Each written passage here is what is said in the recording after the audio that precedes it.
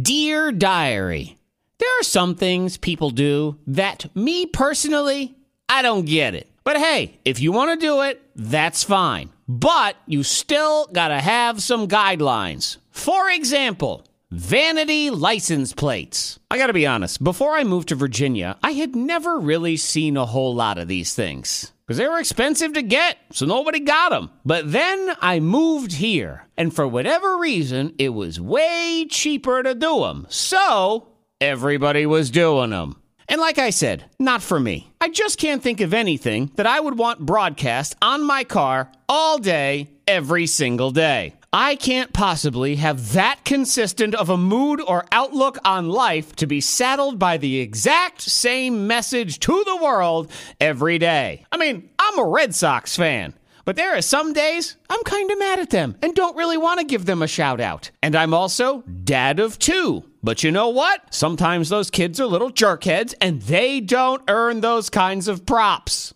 But hey, if you want to do it, that's fine. But we need some guidelines here, people. In particular, you gotta pay attention to what other people see and whether or not we can even figure out what the heck you're trying to say. I saw a license plate the other day, and I tried real hard to figure it out. And the best I could come up with was that it said dillweed.